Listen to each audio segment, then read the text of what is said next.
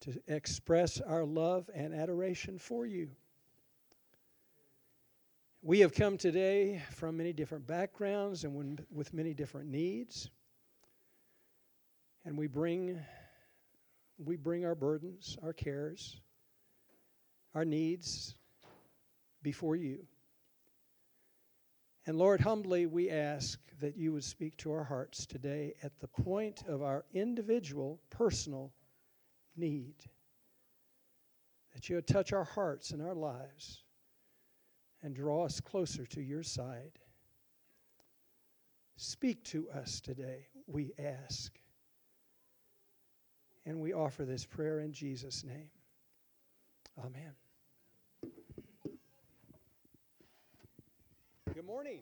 I hope everyone is having a good holiday weekend. We're going to start today with a pop quiz. Okay? And I want to take you back 2 weeks to the message that was given then. And I'm going to give you a hint to begin with before I ask the pop quiz question.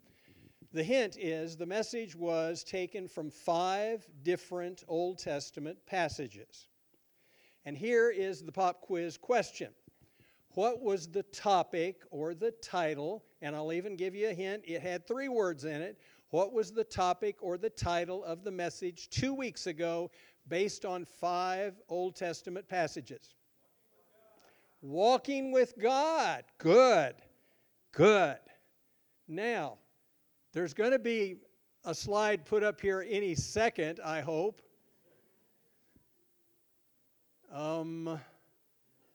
There. Walking with God 2 weeks ago. Today, running from God. Opposites, right? Walking with God and now running from God. We've probably all been both places, haven't we? This is going to be the beginning of a series starting today on the book of Jonah. So today we're going to look at Jonah, the first chapter, and we're going to talk about running from God. Now, before I do, I've got to tell you a story. Everybody likes a story, right? Once upon a time, far, far away, there was a young man, a middle teenager, who began sensing a calling into ministry. And so he began pursuing that throughout his high school years and into college and had opportunities to preach. But somehow, as he went further in college, he got further away from that calling and he became more full of, to be honest, himself and the plan that he had for what he wanted to do, which wasn't the same as what God had been talking to him about. So, by the time he finished college, he was headed off in a brand new direction. About that time, the country where he lived had become engaged in a war. And they decided the best way to supply the troops they needed for that war was to start a draft lottery. And by doing that, they would pick the young men who would enter the military to help them fight the war. And this young man, as he ran from God, won the draft lottery. I don't mean he was first picked, but he was going to go from his number. About this time, his dad came to him. His dad, who was a minister, said, "You remember not that many years ago, you were pursuing ministry. And now you're not. But if you would return to pursuing ministry and go and enter the seminary, you'd get a deferment and you wouldn't have to go in the military at all." The young man responded, "Oh no, I know one thing I'm not doing is going in the ministry." And so he entered the military. As he continued to run from God, he entered the military. And there was, as he ran from God, a great fish that swallowed him. And the great fish's name was Vietnam. And after he returned from spending time in the belly of the great fish, he was spewed out on the shores of his country, and he began little by little, finally moving in the direction God had been talking to him about several years previously. Long story short, this young man spent 35 years in full-time Christian service. You have by now surely figured out the young man I've been talking about is the old man who's telling you about it. So, when Pastor Kevin, who really doesn't know my background, asked me to preach today on Jonah 1, I just smiled at him. And I said, there's probably not a chapter in the Bible that I can relate to more than Jonah 1, because I have been Jonah 1. So today we're going to look at running from God, because I know just what that looks like and feels like, and I imagine several of you do too. And let's see what we can learn from this passage. I'm just going to open my Bible, and we're just going to go verse by verse through the 17 verses of this chapter. Now the word of the Lord came to Jonah, the son of Amittai, saying, you know, God talks to us. He tries to, at least. We don't always listen, but he does speak to us. The word came to Jonah. God was speaking to Jonah.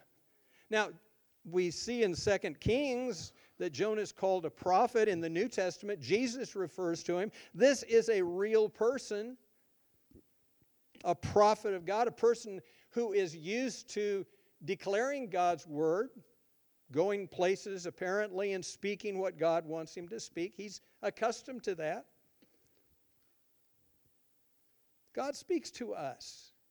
You don't have to be a prophet for him to do that. He speaks to us through prayer, as we've been talking about already this morning. Through Bible study, through worship, through fellowship with other believers, through Christian counsel, through open and closed doors, through a number of ways God speaks to us. Two basic principles about God talking to us. Number one, God is not the author of confusion. He's the author of clarity. So, if you want to know what God wants you to know, He will find a way for you to know it. He will. God's will is never a coin flip. God has means of speaking to you. He knows who you are. He knows what you'll listen to. He knows where you are in life and what those needs are that you need to have addressed in your life. He will find a way to speak to you if you seek, if you're open to hearing. God is not the author of confusion. He's the author of clarity. If you're in your life right now at a point to where you're trying to make a decision about something, and you've just prayed about it and then sought about it and thought about it and talked to people about it, and you're still confused about it, keep seeking. God's not the author of confusion. He's the author of clarity. He will find a way for you to absolutely know what He wants you to do, to know. Second principle, if you want to know God's will for your life tomorrow, make sure you're in the center of God's will for your life today. If you want to know God's will for your life tomorrow, make sure you're in the center of God's will for your life today. Because if you're in the center of God's will for your life today, and every day, and every day, and every day, when it comes time for an adjustment or a new direction, He'll show you, because you're in the center of His will. If you want to know God's will for your life tomorrow, every tomorrow, make sure you're in the center of His will for your life every today. And He'll find a way to get you the clarity that you need. The word of the Lord came to Jonah. Arise and go to Nineveh, that great city, and cry out against that. For their wickedness has come up before me. Now, we've got Jonah, who's running from God. That's what he's going to do. And he's running from God because he's been given this assignment to go to Nineveh. Now, let's just put this in perspective. God has said, I want you to go to Nineveh. That's the assignment I'm giving you. And what we're going to see is Jonah is going to go the other way. He's going to go to Tarshish, or try to. God says go this way. Jonah is going this way. But he's a prophet. He's a man who's committed to God. Why is he doing that? Let me read you just a brief historical reference to Assyria, the capital, the country from which Nineveh is the capital. So God says, go to the capital of the Assyrians. Go to Nineveh. No one, this historical document says, was capable of standing up against the Assyrian armies. Siege engines and strong cavalry units, they increased the effectiveness of their military machines by pursuing a deliberate policy of terrorism. The annals recorded their exploits are filled with some of the most incredible examples of brutality and inhumanity ever perpetrated by man in his long career of mistreating his fellow men. This is who the Assyrians were. Everybody was terrified of the Assyrians. They were conquering one nation after another. They were destroying one city after another. They were humiliating one people after another. And God says, Jonah, I got an assignment for you. I want you to go to the capital of these people and preach against them. Do you understand now why maybe Jonah said, wait a minute. I've heard about these people. And you want me to do something like that? How in the world is that possible? Arise and go to Nineveh. God calls us. He calls us to do important things. And often the things He calls us to do are very difficult. But then again, because they're difficult, it requires us to involve and include Him in the process. Something we can't do on our own. We've got to have Him. So a lot of the things He calls us to do are monumentally difficult. Where is God calling you to go? What is He asking you to do? It may be difficult, but if so, it's because it's important. I like the verse out of Luke 1:37, for nothing is impossible with God. Nothing is impossible with God. Verse 3, but Jonah arose to flee to Tarshish. Now this verse is a heavy verse. Verse 3, but Jonah arose to flee to Tarshish, that direction from where God was wanting him to go, from the presence of the Lord. Think about that a minute. Where would that be? Where would from the presence of the Lord be? What direction would it be? How far would it be? How deep would it be? How high would it be? Where would from God be? And yet, we've probably all had times in our life where we've sought to run away from God. But where would that be?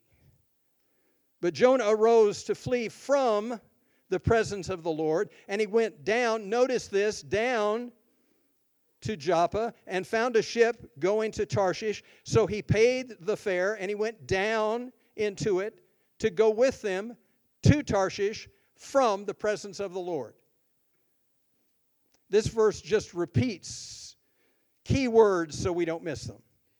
Jonah's trying to flee from God, mentions it twice. And once he starts doing it, he starts going down, and it mentions it twice. And then he even says he had to pay for the fare. You know what? If you're in God's will, God will find a way to provide the way for you to do it. If it means money coming out of you don't know where, if it means opportunity, if it means people, whatever it means, God will provide the way. But once you start running from God, you're on your own ticket.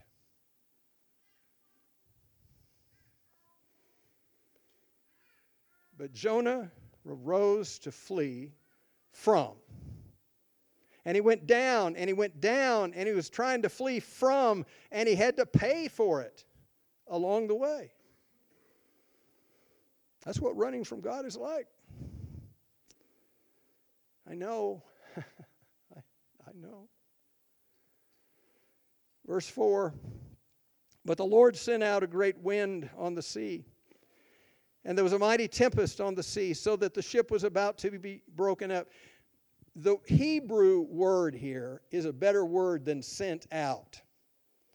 The Lord literally hurled through a wind. Now, baseball, I follow Major League Baseball a little bit.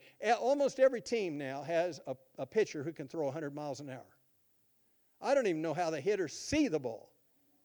I wouldn't even want to be the catcher trying to catch the ball at 100 miles an hour. But God hurled a wind out toward the ship. How would you have liked to have been on that ship that day? So that it was about to be broken up.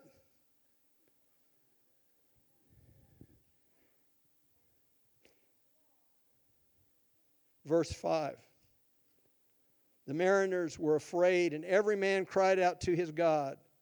And they threw the cargo that was in the ship in the sea to lighten the load. But Jonah had gone down, there he is down again, into the lowest parts of the ship and had lain down and was fast asleep.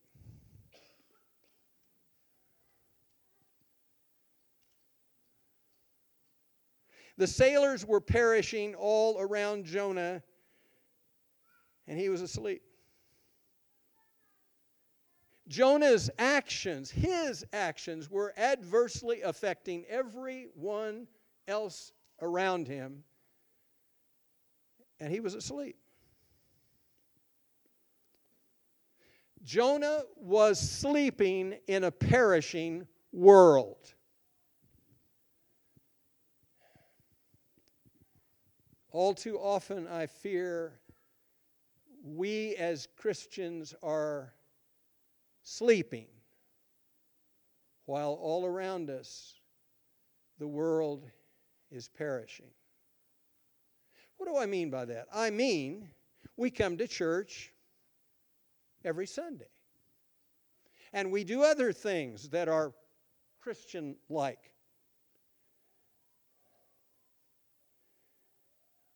And all around us, the world is perishing. It's like being a sleeping Christian in a perishing world. Every Sunday we come and we reload with information and worship and Bible study, and the world is perishing around us. The story is told that after the Battle of Gettysburg, they found a rifle, one of these musket loaders that you have to load and reload with the shot. And it had been reloaded 23 times without having been fired. Conjecture as to what took place, but maybe it was somebody's job to reload the musket loaders and hand them off to somebody to fire them. But the battle was so hot and the war was so terrifying that somebody perhaps just sat there and just kept reloading and reloading and reloading. And it never even got fired. Is that ever like what it's like for us as believers? That we just keep reloading and never firing.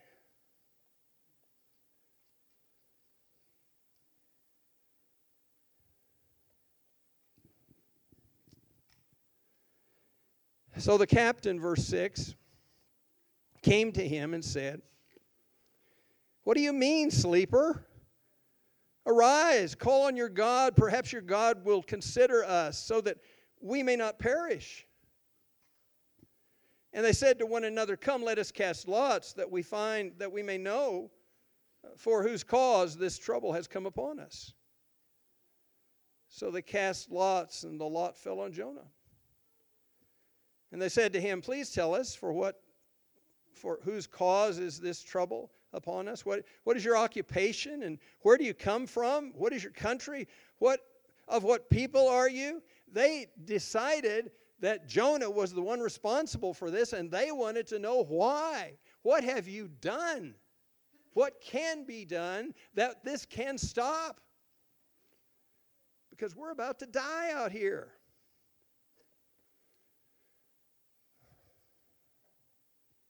His answer is incredible. Verse 9. So he said to them, "I am a Hebrew, and I fear the Lord, the God of heaven, who made the sea and the dry land."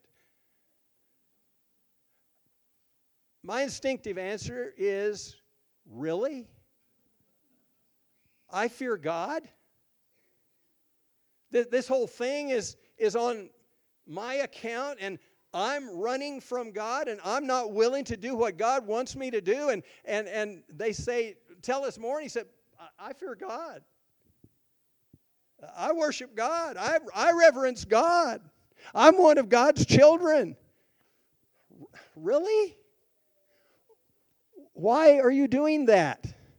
If you fear God and you reverence God, if you worship God, we come to God. We come on Sundays and we say we worship God and love God and praise God and serve God. And are there things during the week, are there things in our life by which we are denying what we're saying on Sunday? And the world could easily say to us at certain points, "Really? I go to Risen Life Church. I go every Sunday. I worship. I'm in a Bible study class. I helped at Bible school. I do this. I do that. I do that. I worship God." But are there things in our life by which the world might say, that doesn't seem to line up? Verse 10. Then the men were exceedingly afraid and said to him, "Why have you done this?" For the men knew that he fled from the presence of the Lord, because he had told them. And they said to him, "What shall we do to you, that the sea may be calm for us?" For the sea was growing more tempestuous. And he said to them, "Pick me up and throw me into the sea, and then the sea will become calm for you. For I know that this great tempest is because of me." Nevertheless, the men rowed hard to return to land, but they could not, for the sea continued to grow more tempestuous against them. Now, I want you to notice something that started changing back when Jonah said in verse 9, "I fear the Lord."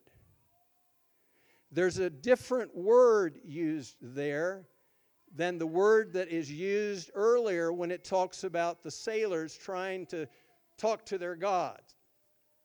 The word they're using is just God. They each had a God. They probably had idols that they worshipped. But this is a different word. When Jonah says, "I fear the Lord," he uses a different word than they were using when they were talking to their God. He uses the word in the Hebrew, Yahweh, God's personal name.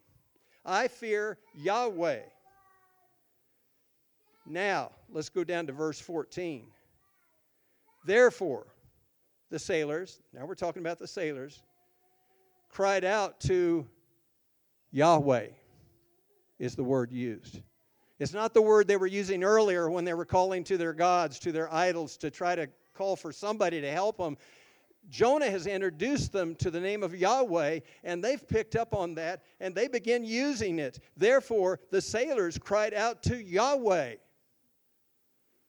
And they said, "We pray, O Yahweh, please do not let us perish for this man's life. Do not charge us with innocent blood. For you, O Yahweh, have done as it pleased you."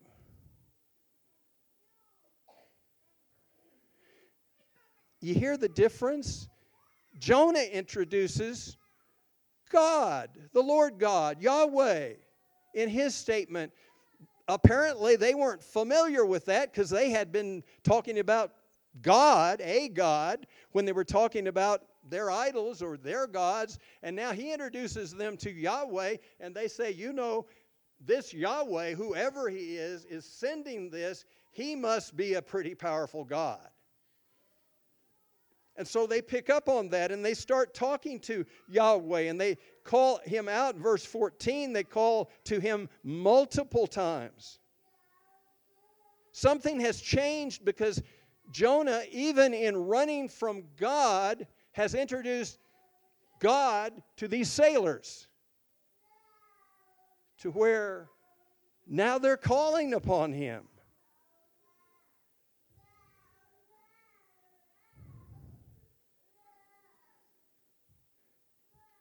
And the sailors said, "What shall we do? What shall we do?" Jonah said, "Pick me up and throw me in. It's my fault. It's because of me. I'm willing to make the sacrifice. Pick me up and throw me in." So, verse 15, they picked Jonah up and threw him into the sea, and the sea ceased from raging.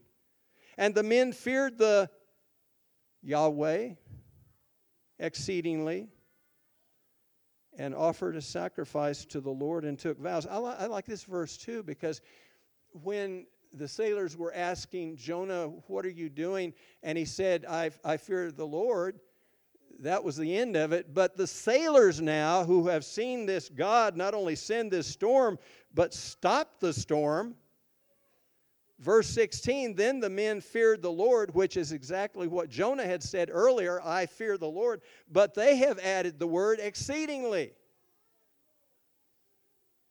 These sailors, who didn't even know who Yahweh was before they met Jonah, now say, we fear the Lord, we worship the Lord, we reverence the Lord exceedingly. That's more than Jonah had said when he said he feared the Lord.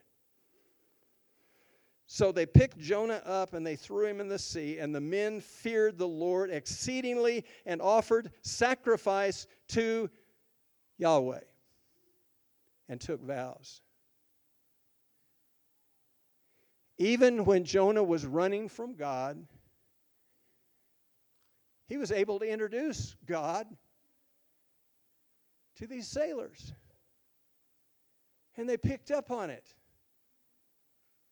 And they began worshiping God exceedingly and making sacrifices. That's in some way comforting and encouraging to me, that even the times that I'm running from God and out of God's will, somehow He can use my feeble, weak efforts to make a difference in other people's lives.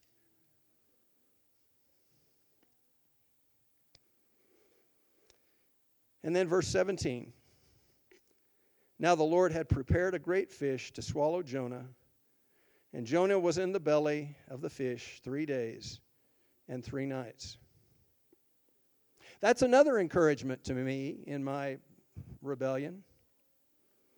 Even in rebellion and disobedience, God prepared for and provided for Jonah. Even in his disobedience and rebellion, God prepared for and provided for His servant.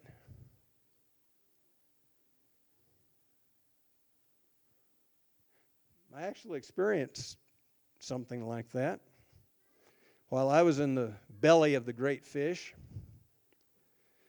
I was supposed to ride a bus every day at a certain time from one place to another. I came out of where I was every day, and I saw off in the distance I had been delayed because of something that had happened. I'd been delayed probably 5 minutes, and I looked off in the distance to where I was to go to catch the bus, and there was smoke rising. And there were soldiers running every which direction toward that smoke. And as I drew closer, it was my bus that I rode every day that had just been bombed. Even in our disobedience and rebellion, God does find a way to provide for, to protect. Band, you can come up. So I've got some questions as I end. Are you able, like me, to relate to Jonah?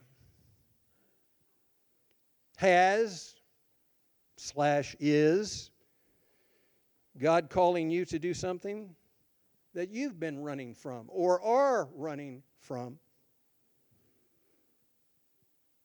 And where have you tried running to? If you are in some way running from God, where is that from? To. And the Dr. Phil question, how's that working for you? Next, maybe that would explain some of the upheaval and unrest in your life.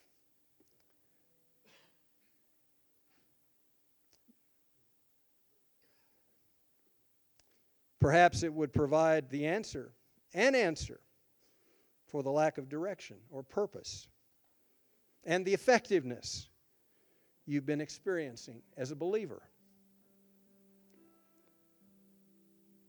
Remember Jonah's example. Once you start moving away from God, every direction you move is down. So, going back where we started today to the message of 2 weeks ago, when we talked about walking with God, and today talking about running from God, which would you say is characteristic of your life right now? God loves you. He has a wonderful plan for your life, and He is not the author of confusion, but clarity. Trust Him. Walk with Him. It's easier walking with Him than trying to run from Him.